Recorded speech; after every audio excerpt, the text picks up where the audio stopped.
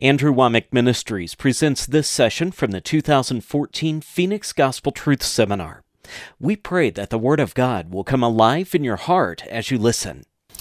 All right, we're over in Galatians chapter 3. I'm trying to teach through the book of Galatians, and I've only got two sessions, one this morning, one tonight left. I'm not sure I'll make it all the way, but we're going to get as far as we can. I ended last time with Galatians chapter 3, verse 16. I think I touched on verse 17, but let me go back to Galatians chapter 3 and in verse 16. Now to Abraham and his seed were the promises made. He said not, and to seeds as of many, but as of one, and to thy seed, which is Christ. And this is, remember, we were talking about in the first part of this chapter, he just started out blasting them. You foolish Galatians. One translation says, you dear idiots. The Message Bible says, you're crazy. And he started talking about, why would anybody want to go back under the law? And he says, don't you remember how you received the Lord? Was it because you deserved it? Was it because you had been living holy? Are you so foolish, having started in the Spirit? Are you now made perfect in the flesh? And then in verse 10, he began to start saying, don't you understand that the law has a curse associated with it for any person who doesn't keep every last detail? People who profess the law and proclaim that you have to live by these standards don't understand what they're saying. Because it's not you do the best you can and God will make up the difference. No, you either have to keep the law perfectly, or if you break one point, you become guilty of all. James chapter 2 verse 10 says that. And so there's a curse. We read that out of Deuteronomy chapter 27, verse 26. And it says, cursed is everyone that continueth not in all things which are written in the book of the law. So he made that point, and he showed that this isn't the way that it was done even under the Old Testament. Habakkuk chapter 2, verse 4 says, the just shall live by faith. So even in the Old Testament, nobody was ever right with God or reconciled unto God by keeping all of the commandments. The only way anybody has ever related to God is through faith. And then he showed that Christ redeemed us from the curse of this Old Testament law, being made a curse for us when he hung on the tree. And then he goes back and starts referring to the Abrahamic covenant. Now this is exactly what Creflo was talking about last night, that this Abrahamic covenant was a covenant of grace, and it was in effect 430 years before the law was given. Genesis 15:6 is where this covenant of grace was given. God said, if you can count the stars in the sky, if you can number the grains of sand on the seashore, so shall your seed be. And Genesis 15:6 says, Abraham believed God, and it was counted unto him for righteousness. And so that was done then, and it was 430 years later. Exodus chapter 12, verses 40 and 41 says the day that the children of Israel came out of the land of Egypt was 430 years to the day after this covenant was made with Abraham in Genesis 15:6. And so he's referring to this, that God had put this covenant of grace, the blessing of God operating in our lives, in effect first. And the very fact that it was the original contract means it was the superior contract. You can't disannul it. That's what he goes on to say right here in the 17th verse. And this I say is that the covenant that was confirmed before of God in Christ, the reason this covenant was confirmed in Christ is because the previous verse says the covenant was made to Abraham and his seed. Not seeds, plural, not the Jewish nation, but to his seed, singular, which was Christ. And so this covenant was between God, Abraham, and Abraham's seed, which the Scripture reveals was Christ. And because of that, it was confirmed before of God in Christ. The law, which was 430 years after, cannot disannul that it should make the promise of none effect. Man, this is really powerful. You know, in a sense, if you were a lawyer or something, you might understand this better. But once a contract is made, you know, it has the authority over it because it was the original contract. It's already been validated, and once it's validated, you can't nullify it. And this is the point that he's making right here. In verse 16 or 18, he says, "For if the inheritance be of the law, it is no more of promise, but God gave it to Abraham by promise." There weren't any stipulations. He just says, "I'm going to do this for you." And Abraham believed God, and because he believed faith, the power of God, the blessing of God began to operate in Abraham's life. In verse 19, he says, "Wherefore then serveth the law?" If you follow the logic, he has so conclusively proven that the law has a curse with it, and you can't live under the law. Jesus redeemed us from this curse of the law so that we could operate under the Abrahamic blessing instead of the curses of the Old Testament law. And if you follow his logic, then you should come to this place. Well, then why the law? Why did God even give the law if there was already this covenant where the favor of God was coming by faith? It says right here, "Wherefore then serveth the law? It was added because of transgressions till the seed should come to whom the promise was made," until the time of Christ, until the seed. Galatians 3:16 says Christ was the seed. And until Christ came, the law was added because of transgressions. You know, this book that I advertised today on the true nature of God goes into a long detail on this based on Romans 5:13. I hadn't got time to go into all of that, but let me just say that in a nutshell, the law was given because people were not understanding how deadly their sins were. Because God wasn't punishing it, because there wasn't retribution on people. People were just going out and living in sin. And even though God wasn't punishing sin, sin still has consequences. It's what I call, this is just my way of describing it, but there is a vertical effect of sin and a horizontal effect of sin. The vertical effect of sin is the wrath and the punishment of God. When we sinned, God was worthy of punishing us and bringing his judgment upon us, but he didn't do it. Romans chapter 5 verse 13 says, "Until the law, sin was in the world, but sin is not imputed when there is no law. Until the time of the law, God did not punish sin." There's a couple of exceptions. If I get off on this, I'm going to get off track. So anyway, get the book. I'm not going to take time to explain it. But as a whole, God did not deal with people according to their sin. Abraham lived in a sexual abomination according to Leviticus chapter 18. He married a half-sister, and Leviticus 18 says if you do this, you have to be cut off. That word cut off is talking about that you have to be killed. Exodus chapter 31 verse 14, I believe it is.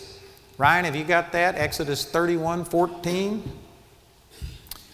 It says, "Ye shall keep the Sabbath therefore, for it is holy unto you. Every one that defileth it shall surely be put to death.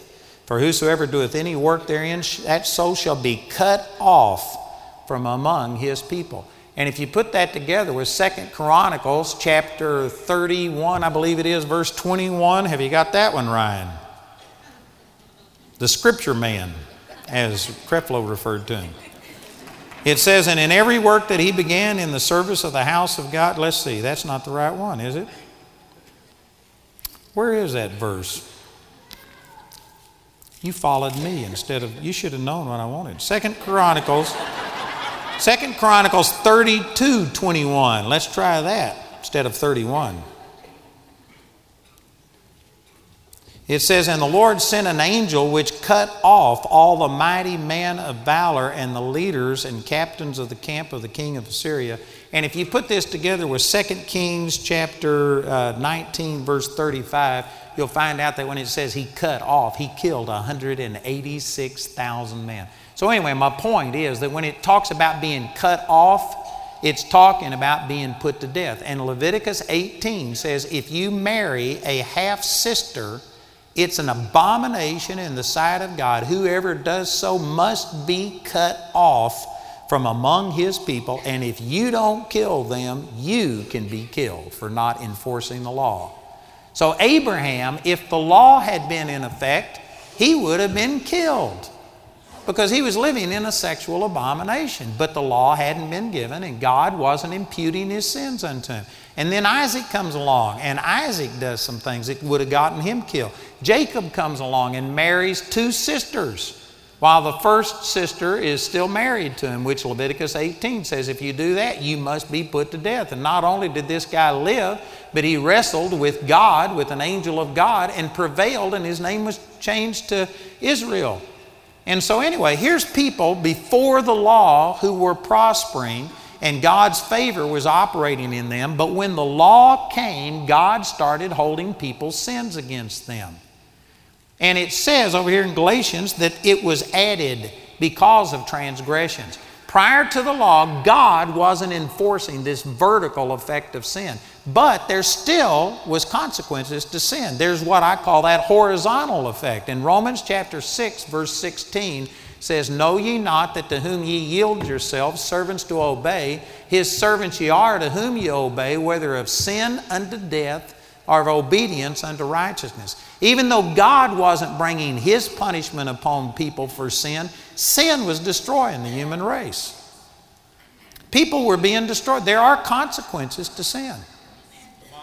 You know, we've been sitting here talking about how God loves us in spite of our sin. You can't make God love you more by being holy. You can't make God love you less by being unholy. Some people take that as, well, man, let's just go sin. Creflo dealt with that last night. Grace teaches us to deny ungodliness. But beyond just the fact that your heart is changed and you don't want to live in sin, if you go live in sin, you're just plain stupid, because you give Satan an inroad into your life. You're just giving him free access to you. That's just stupid. But God loves you, stupid, is the point I'm trying to get across.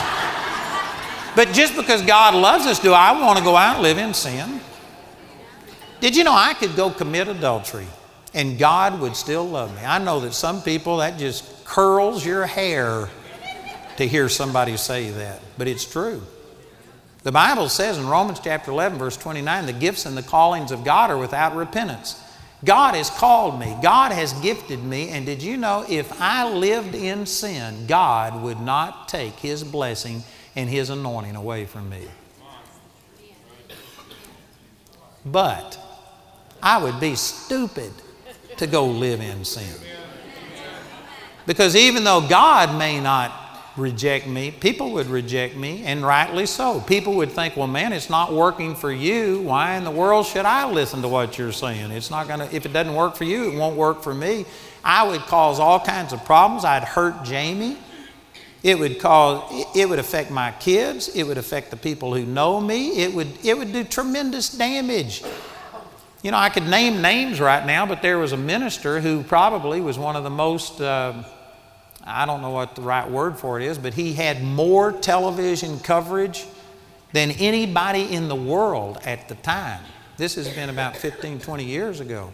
And he was reaching billions and billions of people. And still, I don't know if anybody's ever equaled his television coverage. At the time, he was the number one guy.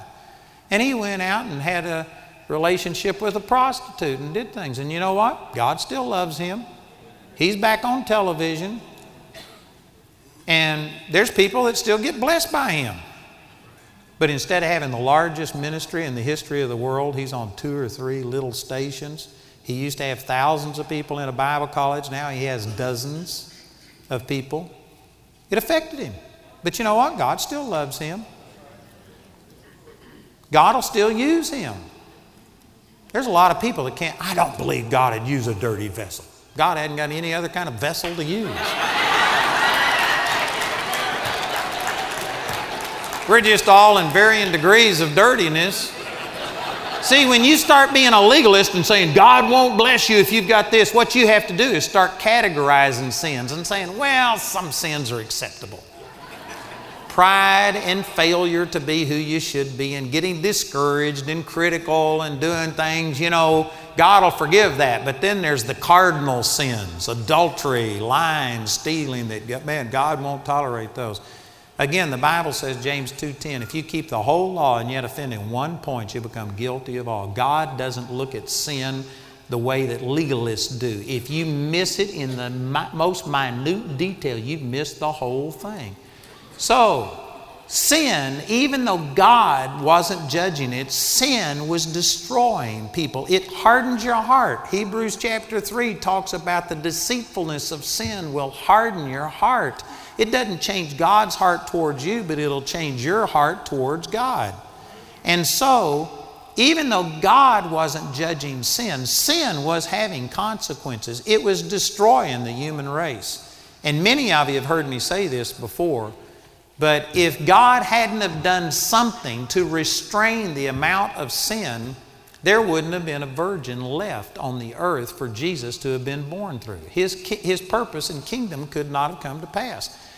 So God gave the law, which the law did a number of things. It made sin come alive, but here's an example of this. I was raised as a legalist.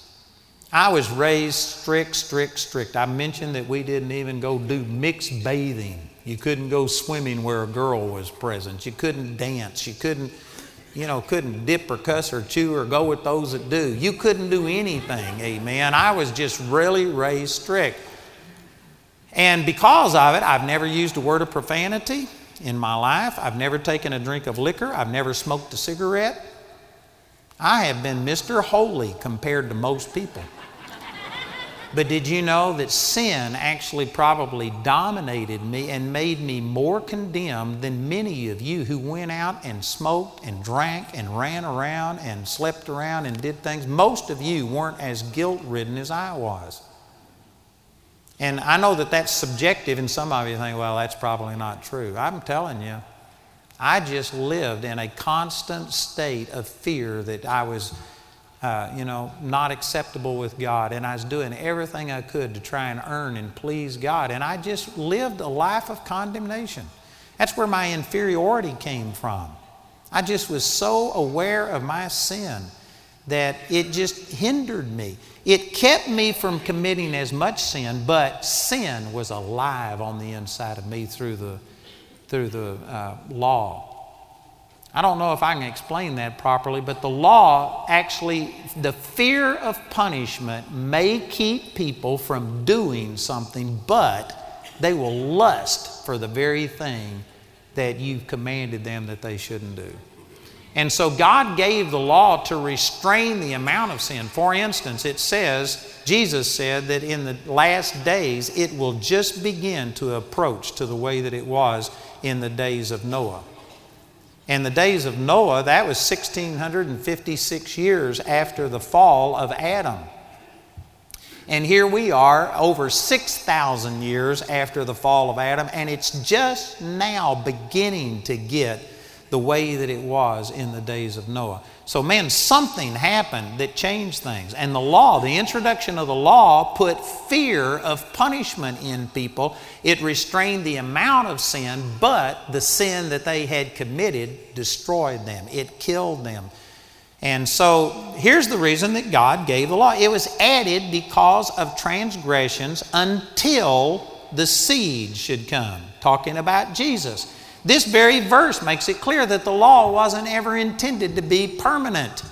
It wasn't a different covenant. It was an add-on to the covenant of grace, and God gave the law to restrain the amount of sin so that He would be able to bring His Messiah into the earth. It was only until the seed should come, and now that the seed has come, we are not under that law anymore. Amen?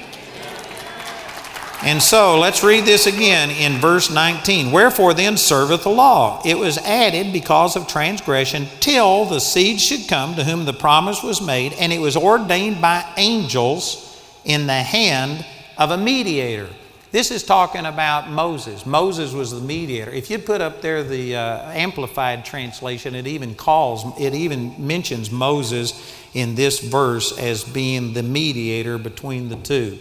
So it says, what was then the purpose of the law? It was added later on after the promise to disclose and expose to man their guilt because of transgressions and to make man more conscious of the sinfulness of sin. And it was intended to be in effect until the seed, the descendant, the heirs should come, to whom and concerning whom the promise had been made, and the law was arranged and ordained and appointed through the instrumentality of angels, and was given by the hand in the person of a go-between, Moses, an intermediary person between God and man. And so this is talking about that the law was witnessed by angels, and it was ordained in the hands of a mediator, and it calls Moses the mediator. And look at this in verse 20. It says, now a mediator is not a mediator of one, but God is one. You know, this is a little wordy and confusing in the King James. Well, what this is talking about, a mediator is a person who settles a dispute between two different parties who are upset with each other. In Moses' case, God was one party, mankind was the other party, and Moses was the mediator, the go-between, the person who was reconciling them to each other. In the new covenant, and this is going to be made clear here in just a minute, it's different because the covenant was established between God and Abraham's seed, which verse 16 says was Christ. So Creflo was talking about this last night, that God, the reason the old covenant law couldn't work is because we couldn't live up to it. It was our fault. And so God, to eliminate us from this deal, made the covenant between Him and the seed, which was Jesus. The new covenant is based on Jesus and not based on you. And Jesus is going to be faithful. Jesus is never going to fail. And so now God is one. But Jesus was unique in the fact that He was a God-man. He was God and man at the same time. So He represented the human race, and God made a covenant with Jesus. And when you put faith in Jesus and enter into this new covenant, you are partaking of what Jesus deserves. It's not based on you. The covenant isn't really between you and God. It's between God and Jesus, and you become a joint heir with Jesus. You get in on everything He deserves. Hallelujah. So when you come before God and you're saying, oh God, I'm so unworthy. Oh God, how could you ever use me? You think that the covenant's with you. You think that you have to perform. So you haven't entered into this new covenant. The new covenant is between God and Jesus is holy. He deserves it. I had a man come up to me this morning, and he says he had problems with his shoulders and I think problems with his hearing. And he says, I was just living with it because I thought I didn't deserve it. He said, after that message last night, I think I deserve it. I want you to pray for me. And you know what? In just his physical self, he probably doesn't deserve it based on his performance, but because he is a joint heir with Christ, because of the new covenant, you deserve what Jesus deserves. Amen? Man, that's awesome. And so if you're feeling unworthy and disqualified, it's because you haven't put faith in this new covenant. You haven't fully understood it. You still think that God is dealing with you. But God, the covenant's made between God and the seed, which is Christ.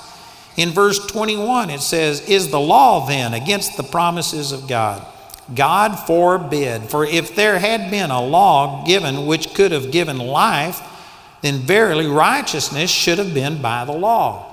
In other words, this is saying, there's a couple of things right here. It says that if there had been a law given which could have given life. The way that it's stated shows you that the law doesn't give life. It is not life-giving, it's life-taking. Over in 2 Corinthians chapter 3, it's a ministration of death, verse 7. It's a ministration of condemnation, verse 9. The law strengthens sin, 1 Corinthians 15:56. The law didn't give you life. If there had been a law, if God had been able to just say, all right, do this, this, and this, and you get saved and you're saved by doing this, if He could have done that, He would have done it. But He couldn't, because none of us can live up to God's standard of holiness. So the law wasn't given to set you free from sin or to bring you into a relationship with God. It was given to show you how far short of that relationship you were, so that you would quit trying to save yourself and you would depend upon God. You'd look to God for a Savior. And then in verse 22 it says, "But the Scripture hath concluded all under sin, that the promise by faith of Jesus Christ might be given to them that believe. But before faith came, we were kept under the law, shut up unto the faith which should afterwards be revealed." God had, in a sense, put everybody in the same prison. He's locked us all up. The law shuts you up. You know, we just passed the New Year, and there's people that say, well, man, I'm going to make a New Year's resolution, and I'm not going to beat my wife anymore, and I'm not going to do dope anymore, and I'm going to do this. But you know what? Every time self-effort tries to change yourself, and you think that this is going to make me a better person, and surely I'll be acceptable to God now. There's a law that just condemned you. It's like if you started going this direction, there was a law that showed you that you still missed it and come short. You may be better than you were before, but you still aren't perfect. And so here's the law, and it just builds up a wall. So you say, all right, I'll head this direction, and here's a law condemning you and showing you that you're still falling short. So you say, I'm going to go this direction, here's the law, and it just shuts you up so that the only way you had to look was up. Oh God, have mercy on me. You know, I heard a joke about a man that went to heaven, and this guy got to heaven, and the angel came to him and says, all right, we got to give you a quiz to see if you can qualify to come into heaven. You got to get 100 points on this quiz. The guy thought, no problem, man, I've lived for God my whole life. I can do this. So the angel started and says, all right, did you go to church? And he said, I went to church every time the doors were open. And he showed him this pen, attendance pen. And he says, man, I got all of these awards for church attendance. And the angel says, that's worth 1/2 of a point. He said, 1/2 of a point. And he says, were you faithful to your wife? And he says, I never cheated on my wife. I never even lusted. Man, I just was faithful. And he says, that's worth 1 point. And anyway, after 4 or 5 questions, this guy had 3 points. And finally, he says, man, if that's the way you're grading, God have mercy on me. And he says, come right on in, amen.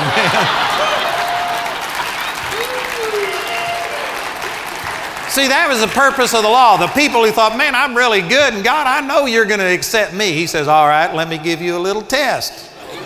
And here's the law. And it just constantly showed you you'll never make it.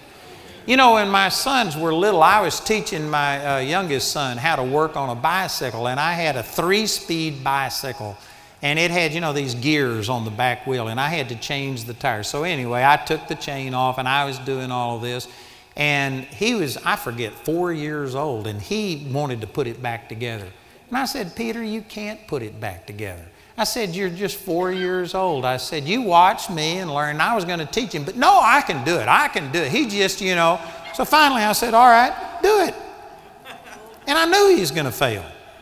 I knew he couldn't do it. It's impossible. He didn't have the ability, but he thought he did. And so I had to let him realize he couldn't do it. And I let him do it, and he failed. And when he failed, then I came back and showed him, here's how you do it. In a sense, see, that's what the law does. People were thinking, God, I don't need you. I'm a good person. I know you're going to accept me. And so God gave the law. He added it to that covenant of grace because of sin destroying the human race. But it was an add-on. It was a temporary thing until the seed should come. And now that the seed has come, He's installed this new covenant that Creflo was talking about last night, and praise God, we are redeemed from the curse of the law and from trying to keep all of these principles. Hallelujah.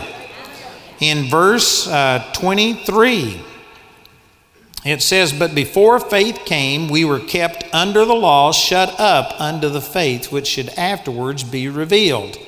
Wherefore the law was our schoolmaster to bring us unto Christ, that ye might be justified by faith. But after that faith is come, and this is talking about faith in Christ, in what He paid for us, we are no longer under the schoolmaster. It makes it very clear that the law was a schoolmaster, and now it says we are no longer under the schoolmaster, and yet people will fight you for the right to be under the law.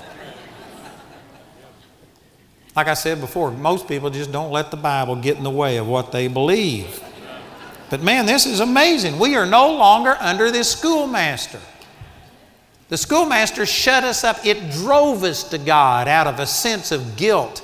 But now that love has come, we should be drawn to God by His love. As Creflo was sharing last night, that was awesome. Man, we don't have to sit here and do what's right because of fear of punishment. Because we have God living on the inside of us and because of the love of God, we do what's right because of the Holy Spirit has changed your want to. I've actually witnessed to people before who said, but man, I'm a drunk or I'm a doper or I have this problem and I just don't think I can break it. And you know, I've actually told them, I said, well, just believe, receive this salvation and you can do whatever you want to do. In a sense, I'm setting them up. Because when you get born again, God changes your want to.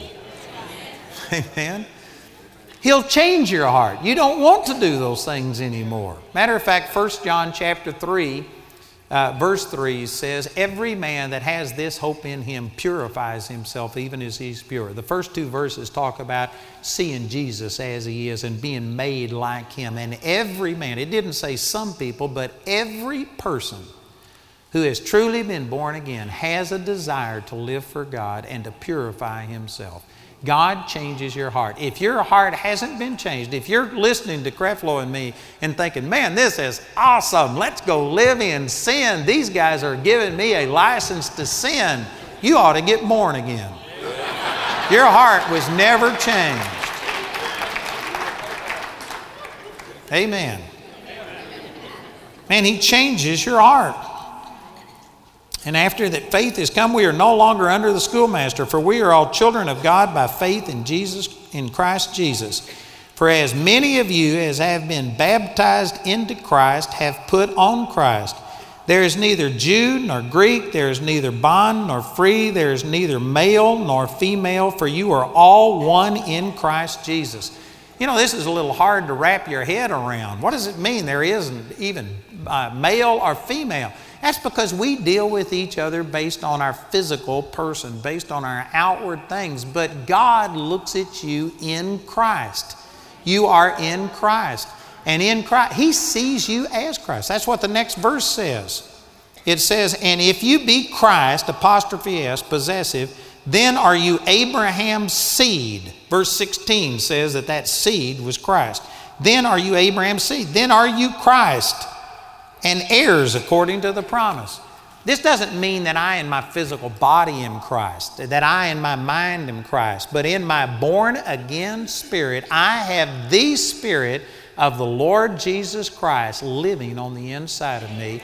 John 4:24 says God is a spirit and God looks at you in the Spirit. He deals with you based on the Spirit. And when He looks at you in the Spirit, He doesn't see you as a male or a female, as a Jew or a Gentile. He sees Christ. You have the same standing with God that Jesus has. When you pray in the name of Jesus, He answers your prayers just like He would answer the prayers of Jesus, because you have the Spirit of Christ sent into your heart. And if anybody says, I just can't believe I've got the Spirit of Christ. Well, Romans 8:9 says, if any man have not the Spirit of Christ, he is none of His. If you don't have the Spirit of Christ, you hadn't been born again. When you get born again, you change in your spirit. This is what my book about spirit, soul, and body is all about. This would be a great place right now to just teach on spirit, soul, and body, who you are in Christ and how your spirit has been changed. Because most people don't understand this. They only know themselves as a physical, natural person. And they think that that's the way that God sees them. But God, if you are in Christ, there isn't Jew or Gentile, male or female. God isn't relating to you based on your physical person. He's relating to you based on who you are in the Spirit. And if you are in Christ, you are a new creature. Old things have passed away. All things have become new. And God sees you that way. And if you're going to worship Him, you must worship Him in spirit and in truth. It's not just a superior way to do it. It's a better way to do it. It's the only way to do it, is to relate to God by who you are in your spirit. Man, this is awesome. This is awesome.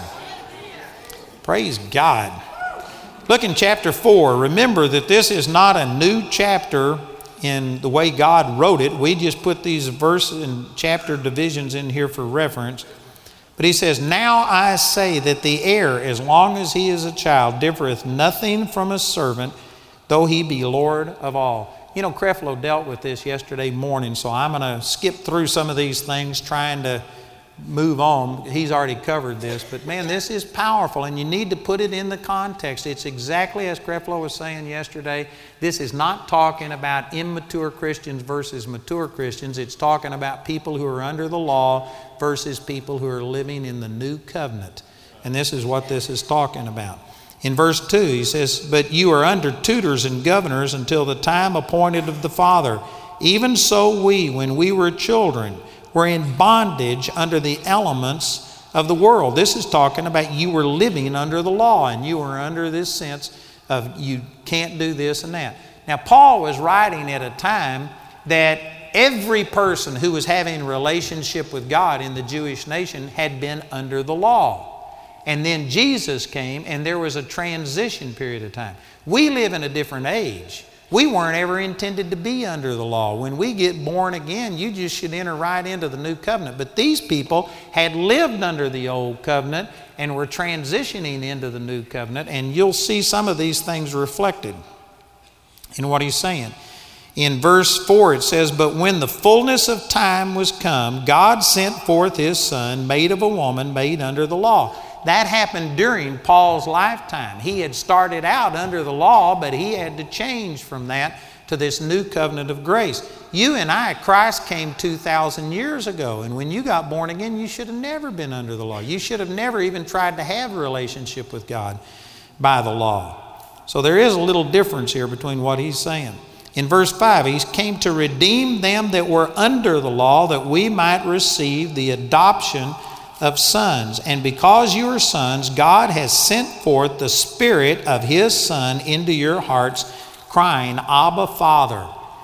You know, again, we could spend a lot of time on this, but that word Abba here is comparable to our term daddy. It's talking about an intimacy with God. And very few Christians have this kind of intimacy with God because they have been shown God through the Old Testament law, through the harshness, through the severity. They don't know his grace and mercy, but God is passionate about us. Boy, God loves you. You can run and jump in his lap and say, Daddy. Some people just, I can't believe that. You know, it's like if I was to go to your house and if your children came in, and say they're small children, and they come in and they fall on the floor and go to bowing, and oh, Dad, I know that I don't deserve it. I know I didn't make my bed. I know I haven't been doing everything right, but I'm hungry. Would you please give me something to eat? Pretty please. And you start begging. If your children treated you that way, I would tell you that you have something wrong in your relationship with your kids. Even though you are the parent, you are the one that's in authority, they are submitted to you. Children run and just jump in your lap and the parent loves it. That's the kind of relationship. I'm not pulling God down any at all. He is Almighty God. But because of what Jesus has done, he has sent the Spirit of his Son into our hearts crying, Abba, Father, Daddy, Father. And you should be able to run to God and enjoy his presence the way that a child would their parent. And most Christians don't experience that because the law, again, represents God as this austere, harsh, hateful person. And that is not a true representation of God. Man, those are awesome, awesome statements right there. In verse 7, wherefore thou art no more a servant, but a son. And if a son, then an heir of God through Christ. Again, the servant is people who are living, Christians who are living under the law are relating to God as servants. People who are living under grace relate to him as Father, Abba, Father, Daddy. There is a closeness, an intimacy that the fear of punishment has been taken away because they aren't under this law anymore. And you become an heir of God. in Romans chapter 8, verse 17, it says, and if heirs, we are joint heirs with Christ. Man, that's powerful. Anyway, there's a lot of good things could be said about that. In verse 8, howbeit then, when we knew not God, you did service unto them which by nature are no gods. But now, after that ye have known God, or rather are known of God, how turn ye again to the weak and beggarly elements whereunto you desire again to be in bondage? This is talking about the law. And this is a theme that he's repeated many times here in the book of Galatians. He says, why are you turning back to this bondage? You've started in the freedom, in the liberty of this new covenant. In verse 10, he says, you observe days, such as the Sabbath day. You know, we read that verse earlier. And it says, if anybody breaks the Sabbath, he has to be cut off, put to death. There are people sitting right here in this auditorium that say, I believe we still have to keep the Sabbath. Well, according to Exodus chapter 31, verse 14, if you break the Sabbath, you have to be put to death. Do you really want to take that position? Oh, I keep the Sabbath. First of all, the Sabbath isn't Sunday. The Sabbath is sundown Friday until sundown Saturday. Most of you don't keep the Sabbath. Did you know that during the days of John the Baptist, the Essenes, the people that he grew up with that wrote the Dead Sea Scrolls, that lived around the Dead Sea there, and we found these Dead Sea Scrolls in the 1950s. Did you know that those people literally refused to have a bowel movement on the Sabbath day because it was work?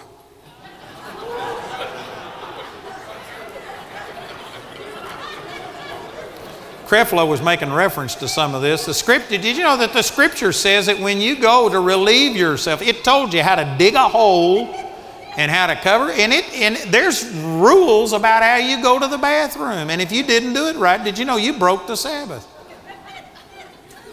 I know some of you think we're making this stuff up, but you couldn't make this up. I'm telling you, it's in there. And so he says, you observe days. You know, one of the things he's talking about is the Sabbath. And there are scriptures that says the Sabbath should be observed forever, just as it's talking about circumcision. I'll talk about that probably this evening when I get into chapter 5 and stuff. And it had to be a covenant that was observed forever, but that covenant was disannulled.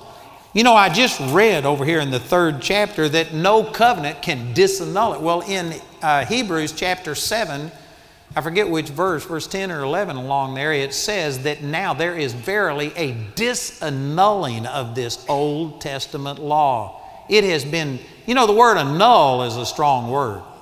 If you annul a marriage, it means you act as if it's never happened. The word disannul is just a strengthened form of that, and it means it just totally is obliterated. It doesn't even exist. There is a disannulling of that previous commandment because of the weakness and the unprofitableness thereof. And so this covenant about the Sabbath is now fulfilled in Christ. Hebrews chapter 4 talks about the Sabbath rest. Colossians chapter 2 verses 16 and 17. I wished I could teach on this. This is great, but I'm going to pass over it. You can go get other materials. But Colossians 2, 16 and 17 says that what you eat, what you drink, the new moon, the Sabbath days, there's 5 things listed in verse 16. Verse 17 says they are all shadows of things that are to come. Not the very image. The very image of those things is Christ. The Sabbath was a picture of a relationship with God that is now available to us in the New Testament. And now that the picture, the reality is here in Christ, you do not observe the picture anymore. The Sabbath is not enforced today. The Sabbath is not for us today. You could say it this way, that the Sabbath is for us, but what it really pictured, the reality, the relationship with God is for us today, but we no longer have to observe the formalities and the pictures. You know, before something becomes real, a shadow can be a good example. Man, I'm trying to hurry through this, but it's hard to hurry through these things. Some of you have heard me use this before, but use this pulpit right here as like, imagine this being a building. And if you were standing on the other side, and if you couldn't see me, if I wasn't available, well then my shadow, if you could see my shadow, that shadow would give you useful information about me. It could tell you whether I'm standing still, whether I'm moving towards you, whether I'm moving away from you, whether I'm carrying a stick or something. You know, that shadow could give you a lot of information if you can't see me. But if I walk around the corner and if I'm in full sight and you run up and hug my shadow and, oh, I'm so glad you're here, something would be wrong with you. That shadow's only of use if I'm not here. But once I'm here, don't talk to my shadow. Don't hug my shadow. Hug me. The Sabbath was a shadow. The laws about dietary laws were shadows of New Testament things. And yet we have multitudes of Christians today. There's an entire denomination built around the seventh day Sabbath, Seventh Day Adventist. There's entire groups that men are so strict in their interpretation of the dietary laws, which 1 Timothy chapter 4 verses 1 through 4 says it's a doctrine of the devil to command people to not eat certain foods. Did you know in the Old Testament law, if you ate pork, if you ate shrimp and oysters and things like that, you were to be killed? In the New Testament, it's a doctrine of devils to do that. There's a change in those two things. If anybody ever really studied the Word and used your brain for something besides a hat rack, you could see that there is a change. What was forbidden in the Old Testament is now totally done away with in the New Testament. It's a doctrine of the devils to do it. And yet we have entire denominations and large groups of people. I bet you there's people sitting right here in this auditorium that are just fuming right now because I'm killing your sacred cows. But I'm telling you, he's saying, why are you observing days and months and times and years? This is talking about all of the feast days and things like this. He says, I'm afraid of you, lest I have bestowed upon you labor in vain. If you are one of those that's observing all of these rituals and doing things, Paul would say, I'm not sure that you're saved. I'm not sure that you are really changed. Why are you going back to these beggarly things? In our day and time, the reason so many Christians are legalistic is because it's been taught us from the time we got born again. The church as a whole has embraced the law, promoted the law, taught these things, and so it's understandable to a degree why we have become so legalistic and bound by all of these things, but it was never intended to be. It is not the way that God intended. In verse 12, brethren, I beseech you, be as I am, for I am as ye are. You have not injured me at all. Paul is saying you need to be like me, because the truth is you are like me in the Spirit. You are free. You've got this new covenant, but you just aren't taking advantage of it. Why are you going back to these weak and beggarly things? And in verse 13 he says, you know how through infirmity of the flesh I preached the gospel unto you at the first, and my temptation which was in my flesh ye despised not nor rejected, but received me as an angel of God, even as Christ Jesus. Where is then the blessedness ye spake of? For I bear you record that if it had been possible, you would have plucked out your own eyes and have given them unto me.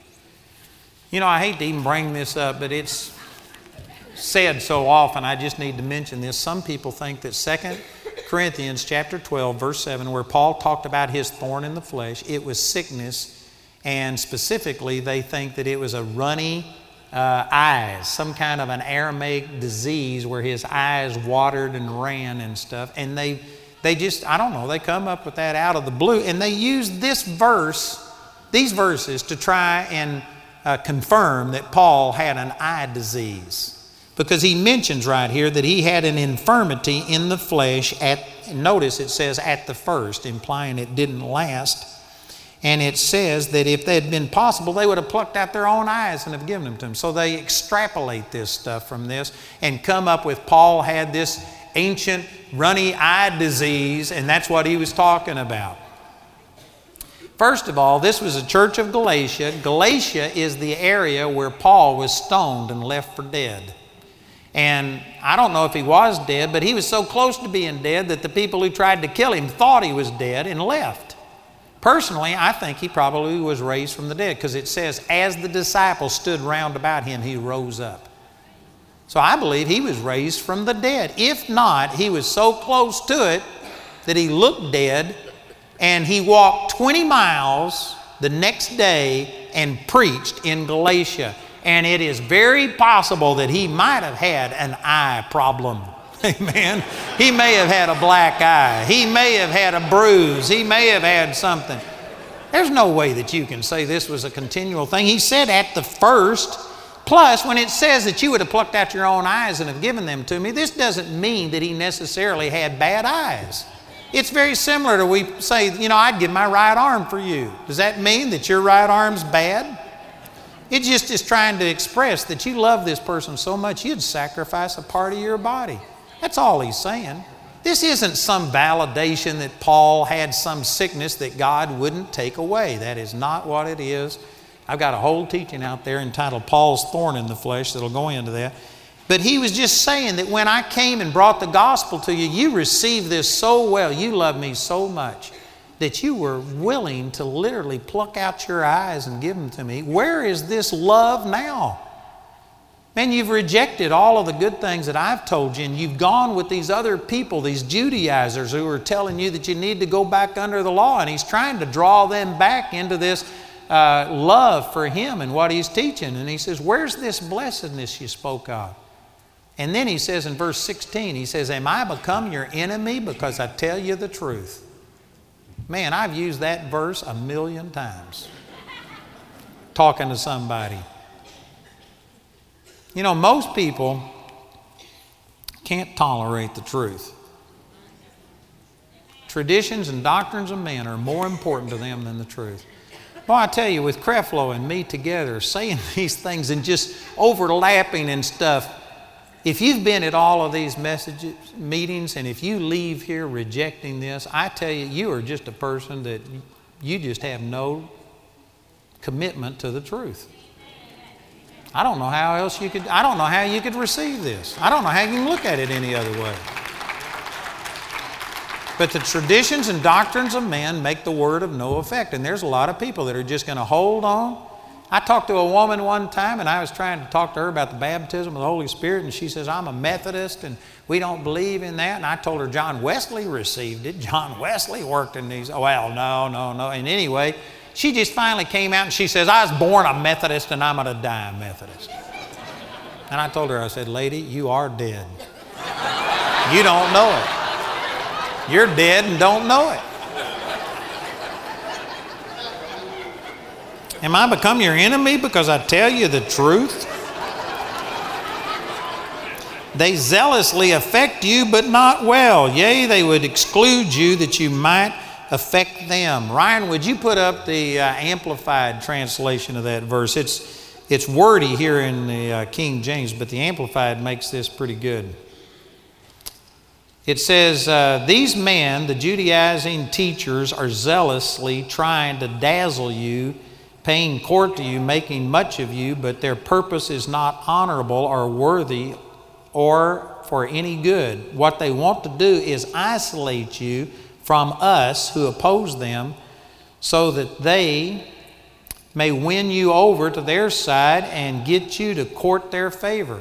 So this is what he's trying to get across, is these people are coming against you and trying to isolate you, exclude you from us, separate you from your allegiance to us, so that they could have you make an allegiance to them. And did you know, basically, this is what all legalism is about. I think that it's a multiple thing. Legalism is carnal. And you don't have to be spiritual to understand legalism. Do this and I'll kill you. A lost man can understand that. So it appeals to your carnal person, but beyond that, I think one of the reasons ministers are so resistant towards preaching grace is because they're afraid they're going to lose control. If I go to telling people that, hey, you don't have to come to church. God loves you whether you come to church or not. God doesn't grade you on your church attendance, but if you don't come to church, you're stupid. Because you aren't going to be hearing these truths. You aren't going to hear this out in the world, even on television. There's not very many people on television that will tell you the truth and preach the gospel. And so you aren't going to get this unless you're around believers. Coming to church is good for you, but it doesn't change God's heart towards you. And most preachers, if you start saying that, they're afraid that their people aren't going to come, that they're going to lose control. And so they say, oh, but you've got to come to church or God won't bless you. God, in a sense, is looking at your church attendance. If you don't pay your tithes, God won't bless you. The reason most ministers won't minister grace is because they think they will lose control. You can manipulate people with the law. You can tell people, if you don't do this, if you don't come to this thing, God won't bless you. You can say, if you leave this church, then God's going to get you. Bad things are going to start happening. And it's a manipulative and a control type of thing. You know what? It takes grace to believe that God is going to work in these people's lives because of the Holy Spirit in them instead of you manipulating them and controlling them. And this is what he's talking about right here. These people are zealously trying to exclude you and separate you from us so that they can gain control of you, so that you can have allegiance to them. This is really what's behind legalism.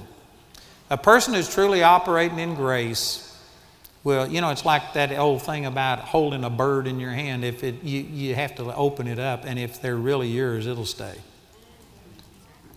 You have to set people free. And it's just like, as Tom Anderson was saying this last week, since he's really been preaching grace, he's been increasing 200 members a month.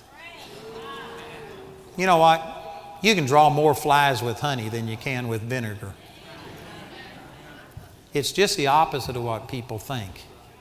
Man, people are hungry to hear about the goodness of God, the grace of God.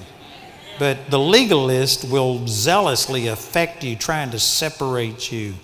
And in verse 18, but it is good to be zealously affected always in a good thing, and not only when I am present with you. My little children, of whom I travail in birth again until Christ be formed in you. If you're operating in law, in legalism, man, you haven't had Christ formed in you properly. In your spirit, you're perfect and everything, but in your mind, in your emotions, you haven't got the reality of Christ. You don't have His paradigm formed on the inside of you. He says, I desire to be present with you now, and to change my voice, for I stand in doubt of you. Tell me, ye that desire to be under the law, do you not hear the law? Boy, this is a powerful passage right here. Again, he's made this point. Notice he says, tell me, ye that desire to be under the law, do you not hear the law? And this goes back to what he said in the 3rd chapter, that the law gave a curse if you didn't keep all of it. Not some of it, not the best you could, not do it better than somebody else. If you don't keep it perfectly, then instead of the blessing, Deuteronomy 28 verses 1 through 15, you get the curse, Deuteronomy 28 verses 15 through 68. For those of you who are mathematicians, there's more verses in 15 through 68 than there are in 1 through 14. The law brought a curse. And if you don't keep it perfectly, you come cursed. And this is what he's saying. Don't you hear the law?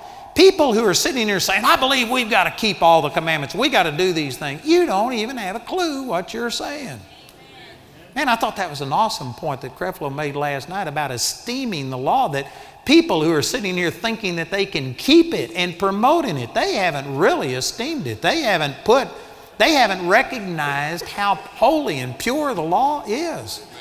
Nobody can keep the law. It wasn't given so you could keep. It was given to show you you can't keep it, and you despair of keeping it and trying to earn favor with God and receive it as a gift. So he says, don't you hear the law? For it is written that Abraham had 2 sons, one by a bondmaid, the other by a free woman. This goes all the way back to Genesis chapter 16. is where God had promised Abraham and Sarah that they would have a child. And after, 20-something years, I'm not sure, I'd have to look it up. But after a certain period of time, they still hadn't had this promised son. And so Sarah came up with an idea, and she says, well, maybe we're going to do this by my slave, by my bondwoman. You go in and have sex with her, and I'll claim her child, and that's the way that God's going to bring this to pass. That's listed in Genesis chapter 16. And so Abraham didn't argue with her. He went right into Hagar, and he had an Ishmael. Ishmael is the father of all of the Arabs. And then 17 years later, in Genesis chapter 21, God appeared unto Abraham and said, now is the time for this promised seed. And your wife Sarah is going to conceive. And at that time, she was 90 years old. She was 91 years old when she gave birth. Abraham was 99 and 100 years old when she gave birth.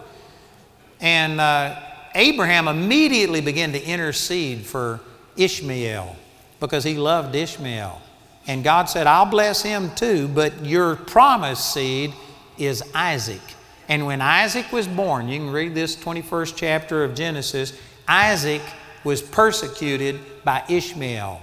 The slave Hagar and her son Ishmael envied Isaac, and so Ishmael began to persecute and cause all kinds of problems. And finally, Sarah got so upset with it, she says, I can't stand it. You're going to have to cast this bondwoman and her child out. They will not inherit with me. And Abraham didn't like it at all. He really was upset. But as he prayed about it, God says, you do what she said, because this son of the bondwoman will not inherit with my promised seed. And it was an allegory. It says that right here. God back then was preaching the gospel and showing. See, Ishmael was a work of the flesh. They were going to help God. It looked like God wasn't able to pull this thing off. And so before Sarah passed the age where she could have children, they decided that, they went to Hagar before she could pass that age. They just had a child by Hagar and tried to help God out. Boy, all of us have Ishmaels in our life. And you know what the bad thing is? If you have an Ishmael, you got to feed it. You got to raise it. It'll cost you. Man, we need to wait on God. But anyway, it says right here, all of these things were an allegory. In verse, let's go back to verse 23. But he who was born of the bondwoman was born after the flesh. But he of the free woman was by promise. In other words, Isaac was supernatural. There was no way that Abraham and Sarah could have a child at their age. This was a miracle. This was something that was totally a work of God, whereas Ishmael was a work of the flesh. And it says in verse 24, which things are an allegory? For these are the two covenants. Ishmael was the covenant of law. Isaac was the covenant of grace. The one from Mount Sinai, which gendereth to bondage, which is Agar. For this Agar is Mount Sinai in Arabia, and answereth to Jerusalem, which now is and is in bondage with her children. Paul was talking about the Jews. Man, this was really offensive to the legalistic Jews of his day, who thought that, the Jews were the chosen frozen, and they weren't about to adopt this. For him to say that this is Jerusalem and it's in bondage with her children, this was very offensive. It's offensive to religious people today to think that what they are involved in, this religious system, is not really the true gospel and that they haven't been preaching this. This is super offensive to people today. And in verse 26, verse 26, but Jerusalem, which is above, is free, which is the mother of us all. Talking about all of us in this new covenant. We are members of the heavenly Jerusalem. Hebrews chapter 12, verses 22 and 23 says that you have come unto Mount Zion and unto the heavenly Jerusalem. We are all true Jews. Any person who is united with God through this new covenant, we are members of the seed of Abraham, Christ. And we are the true people of God. And in verse 27 it says, for it is written, rejoice thou barren that bearest not, break forth and cry, thou that travailest not, for the desolate hath many more children than she which hath a husband. That's a quotation from Isaiah chapter 54, verse 1. And this is, of course, right after Isaiah 53, where it prophesied about Jesus coming. By His stripes we are healed. He was like a sheep, a lamb led to the slaughter. And in chapter 54, it starts giving you the benefits of this new covenant, that now rejoice, barren. Rejoice, cry aloud. You have many more children than the married wife. What this is talking about, those who couldn't produce because of your flesh, because you failed. Now through God, through this new covenant, you can produce more than the people who are trying it through the law, through the flesh and all of these things. It's talking about that we could be more productive through Christ than you could ever be on your own. And in verse 28, it says, now we, brethren, as Isaac was, are the children of promise. But as then he that was born after the flesh persecuted him that was born after the Spirit, even so it is now. That's talking about Ishmael persecuted Isaac. And it's saying it's the same thing. Those that are after the law persecute those who are of grace today. And I'm going to get on this tonight, but let me just jump down to chapter 5, verse 11. He says, and I, brethren, if I yet preach circumcision, why do I yet suffer persecution? Then is the offense of the cross ceased. And this isn't actually just about circumcision. Circumcision was just the main doctrine or the main seal or act of the covenant. It's talking about if I preach legalism, if I preach law, then the offense of the cross is ceased. Did you know if you are preaching legalism, you will not be persecuted for that? But you go to preaching grace, and I guarantee you, you will be persecuted. Those that are of Ishmael, those that are of the law, will always be upset with those that are of grace. And you might as well get used to it. When I first started preaching the grace of God, I thought, man, this is awesome. I thought everybody was going to be excited about this. I was excited and I expected to have great results. And you know what? It doesn't always go that way. You shouldn't be surprised. I think part of it is the people who have been trying to keep the law, they take great pride in what they've done. And they think that because I've done this, God has got to bless me. And they start getting really satisfied with themselves. And when you come along and preach grace, you're telling them that all of your goodness doesn't give you a leg up with God. It doesn't give you any greater access to God. And for the legalist, that is just really discouraging. You mean that all of this effort I've put into it, I don't dip or cuss or chew or go with those that do, and I don't have any extra pull with God?